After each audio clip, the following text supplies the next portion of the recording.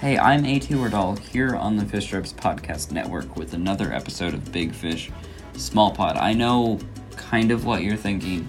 I'm assuming you're on a commute, and I know that today is Wednesday. So, really what that means for us is that this Wednesday, July 14th, is a day of rest for Major League Baseball, as the All-Star break is at its midpoint, having concluded with the draft, having concluded with the game itself. Attention's turning away from Coors, away from the amateurs in North America, and towards this second half of the season, this trade deadline, and just what's going to happen next for the 2021 season. So yesterday brought us a little bit of baseball, but not like a typical amount, with just the All-Star game going on. That was where attention was. Earlier in the day, GQ did publish an interview with Jazz Chisholm. Really cool to check that out. Get to see Jazz in a different light, from a different whole outlook, with an interview by a non-sports reporter. It's just cool to see this rookie becoming more elucidated on a larger scale. But what we also saw yesterday was another Marlins rookie taking an important step up in the baseball world, as Trevor Rogers pitched the fifth inning for the National League All-Stars in the All-Star game at Coors. In the game, the American League quickly climbed out to a lead, stringing together some offense against Corbin Burnes of the Brewers before Vlad Guerrero Jr. launched an absolute blast of a home run. Quickly, the National League was behind 2-0 before Trevor Rogers came out for his fifth inning. Quickly, upon Trevor's arrival in the game, the American League found a shot, as Trevor threw his first pitch fastball for a strike. Teoscar Hernandez of the Blue Jays was right on it, found it in the middle of the plate, and hit it sharply for a double on that first pitch. And from there, the inning did relatively fall apart for the National League team.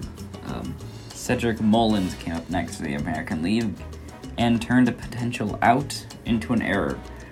And with 2 men on base, JD Martinez came in to pinch hit, and Trevor absolutely picked him apart.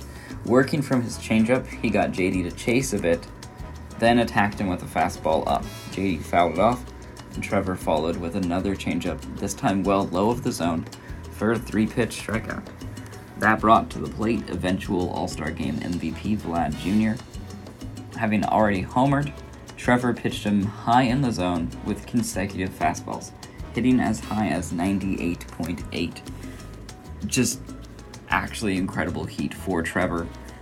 With just 1 inning to work with, not his typical workload, his pitch speed was up in this outing.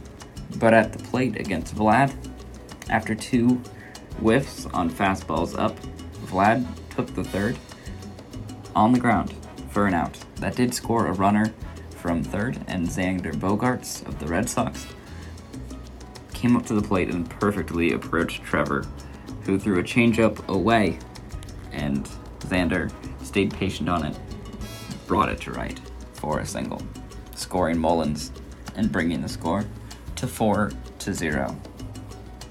Then, next up, Aaron Judge. This lineup is brutal, and the slider down the middle of the plate did coax an easy fly up from the Judge, and Trevor was through that fifth inning on 18 pitches, 2 hits, a strikeout, and those 2 unearned runs. Trevor proved he belonged with the best of the best, to not just you and I, but to the entire spotlight of the league. Big Fish, Small Pod is brought to you by 305 Candles. Get 10% off your entire order at 305candles.com with discount code FISHSTRIPES. Away from the bright lights, of course, we go now to the Jacksonville Jumbo Shrimp, where it was announced before the game Edward Cabrera would be joining the roster, as is Jorge Guzman, who was activated from the 60-day IL, now a part of the 40-man roster and placed options to AAA Jacksonville. The Jumbo Shrimp had their game, and their offense did not really get it going against practically major league level pitching from the Durham Bulls. Nick Neidert got the start and gave up a home run on his first pitch, but recovered quite well for 5 2/3 innings, 4 runs, 91 pitches, and 6 strikeouts, while the offense was held to just a run and no extra base hits. Pensacola offered a different story for the organization. Jeff Lindgren was good on the mound.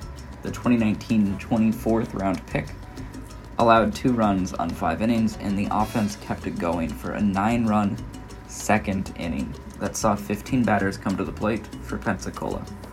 New in town, J.D. Orr, the 2019 10th round pick out of Wright State, was promoted to Double-A and was batting leadoff on the night for this huge win for the Pensacola Blue Wahoos. In Beloit, John Curtis had his first action since his recent IL stint dating back to July 4th due to neck stiffness. In the first, he only needed 7 pitches to strike out 2 batters and record that third out. With 3 consecutive strikes, 3 for a strikeout, then a ground out on a single pitch, and then 3 more pitches for a strikeout, he got the Snappers going. And Kyle Nichols got the follow out of the pen and was decently dinged on the game. A weird line, he pitched 4 2/3 innings, allowed 6 runs.